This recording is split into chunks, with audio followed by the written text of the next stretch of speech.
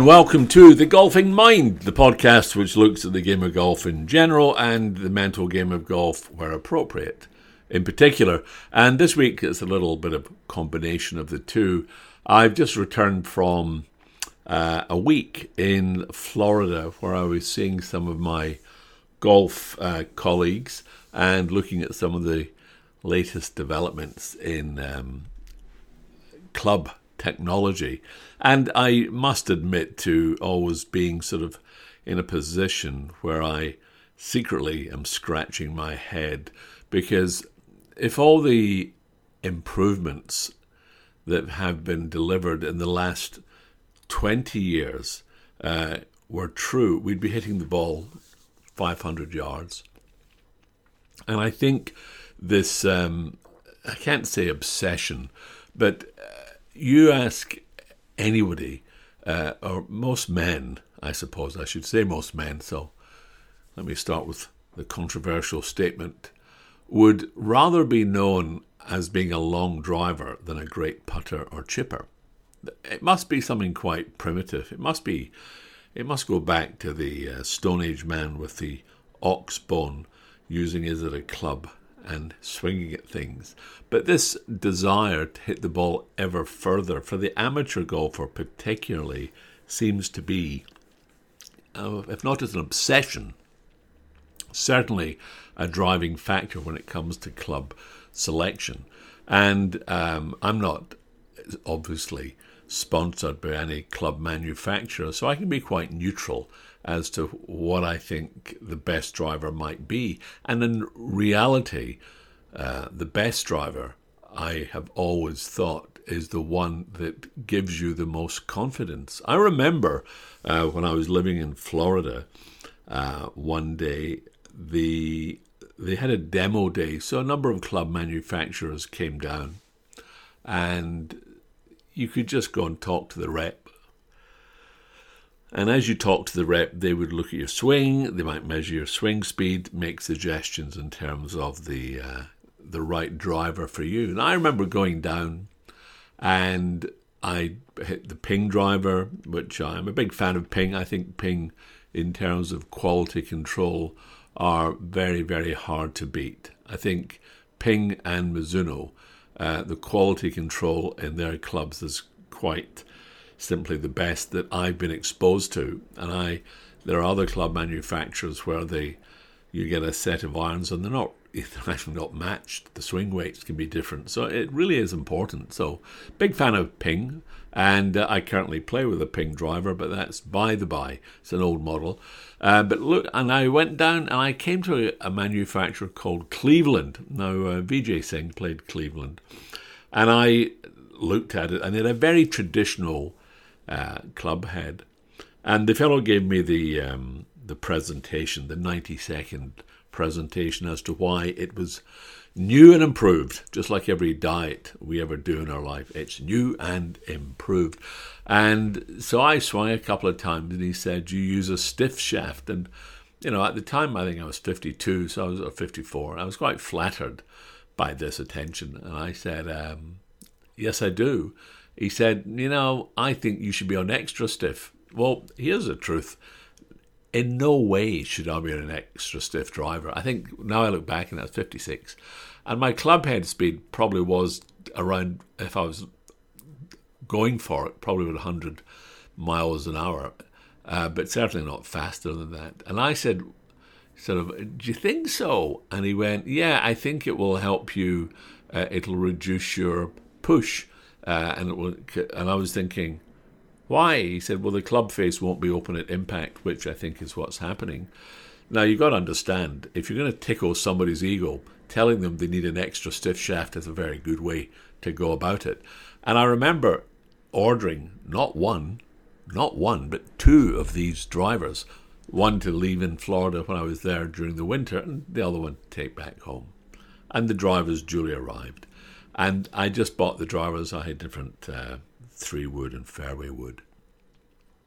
Can I tell you, I never ever hit that club well again. I remember once or twice thinking, God, this shaft is very stiff.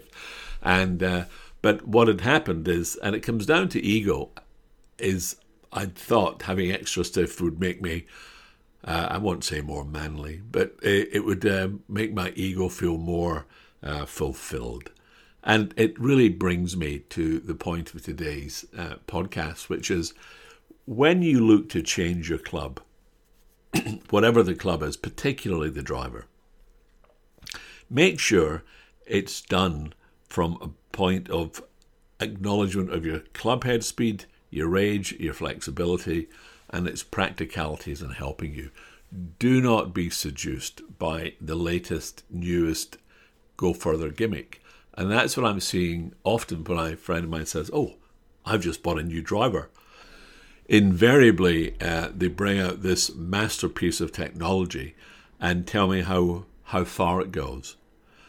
But curiously, when I was in Florida last week, I met a very good friend of mine who's a coach and has been at the top of the game for 30 years.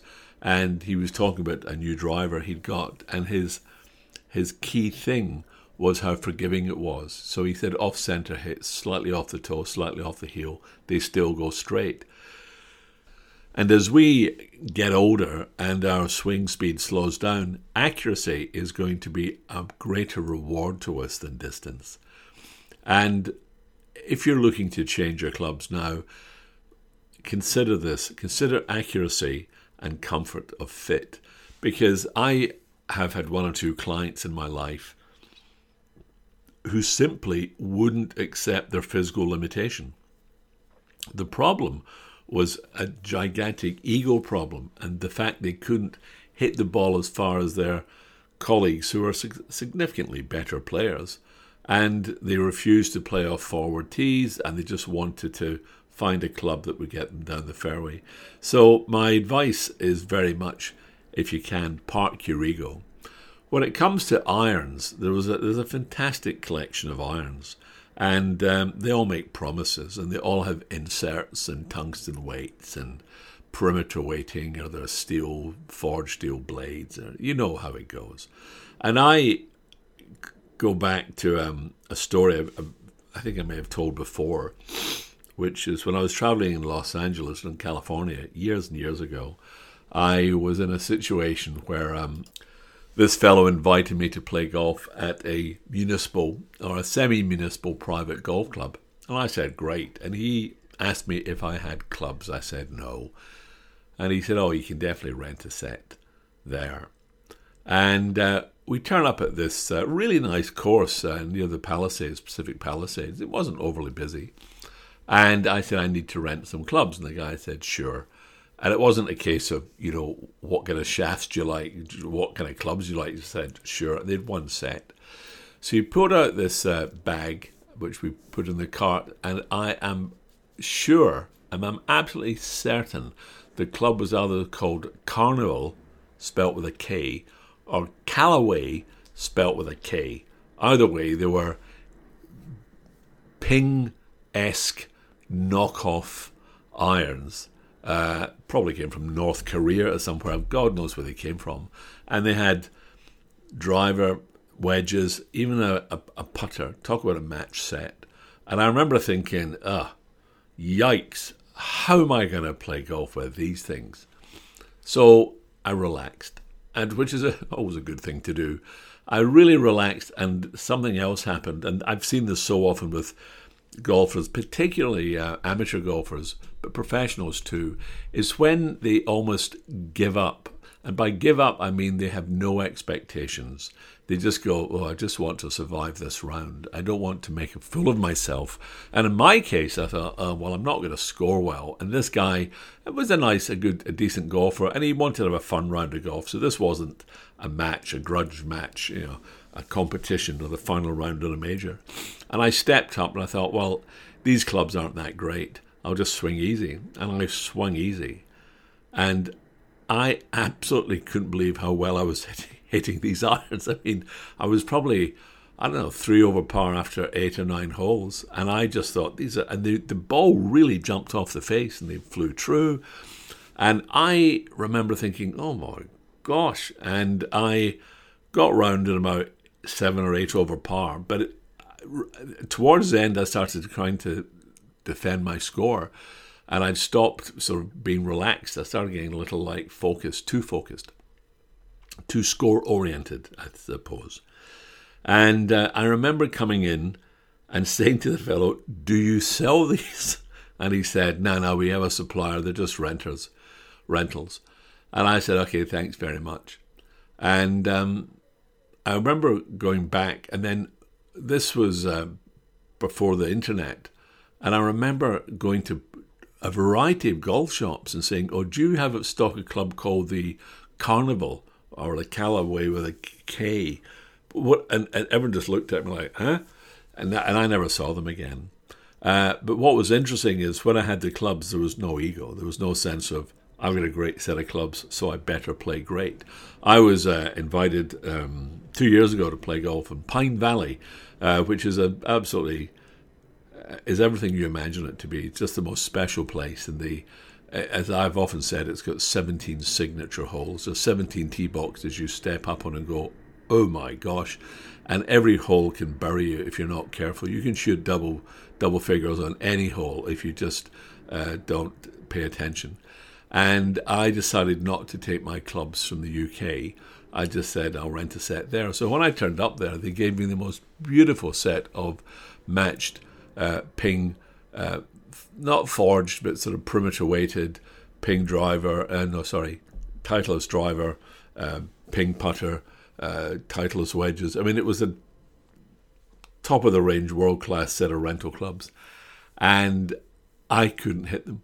And I thought, oh, these are beyond my pay grade, and the weight didn't feel right, and I didn't ask the caddy master if they had a set of Carnival clubs. That probably would have got me thrown out, head first or feet first, I'm not sure.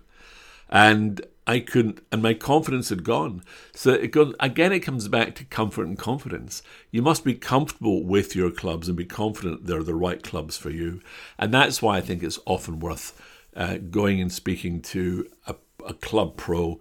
Don't go into a shop that sells golf clubs, because you'll end up being sold a set of clubs that might not be. You might be sold to Cleveland drivers, extra stiff shafts on the used club rack, and if that's the case, I certainly know where they came from. And then we come down to wedges. It's interesting. There are sort of probably two particular brands of wedge which have dominated the market, and I would say that's Callaway and Titleist. And you look at a lot of people's bags, you'll see Vokey wedges, or you'll see the Callaway wedges, and they're great wedges. I use a wedge called the Score, SCOR. It's a lesser-known brand that was bought by Hogan. And when you look at the stats on its performance, it's fantastic. I mean, just a fantastic wedge. Obviously, you need to be a fantastic wedge player to get the most out of it. But I have great confidence with those wedges. So when I get a rental set and it's not got those wedges in it, it's a confidence factor. Bob Rotella wrote a book called Golf is a Game of Confidence. And I thoroughly think, was it called Golf's a Game of Confidence? Well, if it wasn't, it should have been. And I definitely think that for most of us, having a good relationship with your golf clubs is the most important thing. I was visiting a friend in North Carolina, and he went for a club fitting, and he was in the club fitters for about 25 minutes hitting balls, and then he ended up buying this club, and he couldn't hit it, because even though it was, easy in the simulator, when you took it on the course and it didn't perform as expected, he lost all confidence in it, and he had to go back and replace it with a club that he does have confidence in. So it is, for me, a great deal about the confidence factor. So ask yourself, is it time for a change? And generally it's time for a change when your confidence is low, and I think changing a club or clubs can be a fantastic booster to you.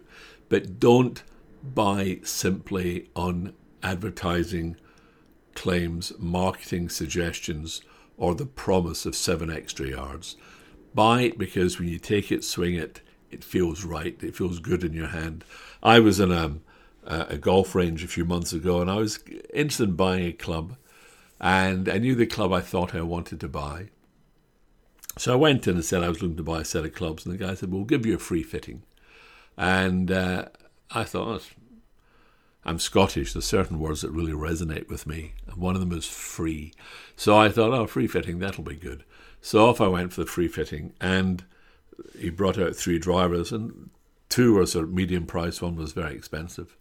And I hit all the drivers, and he said, I think this is the one that's best for you. And he went to the most expensive driver, and the most expensive 3-wood, and the most expensive set of irons. And I was disappointed, because it was obvious to me that he was working on commission, and he obviously thought, well, this guy wants to buy clubs, sell him the best or the most expensive clubs, as opposed to saying, well, he never asked me once, how did they feel? He just kept looking at numbers going, you're getting 3 extra yards on this, or there's less drift on that. And I'm not good enough to be hitting shots regularly.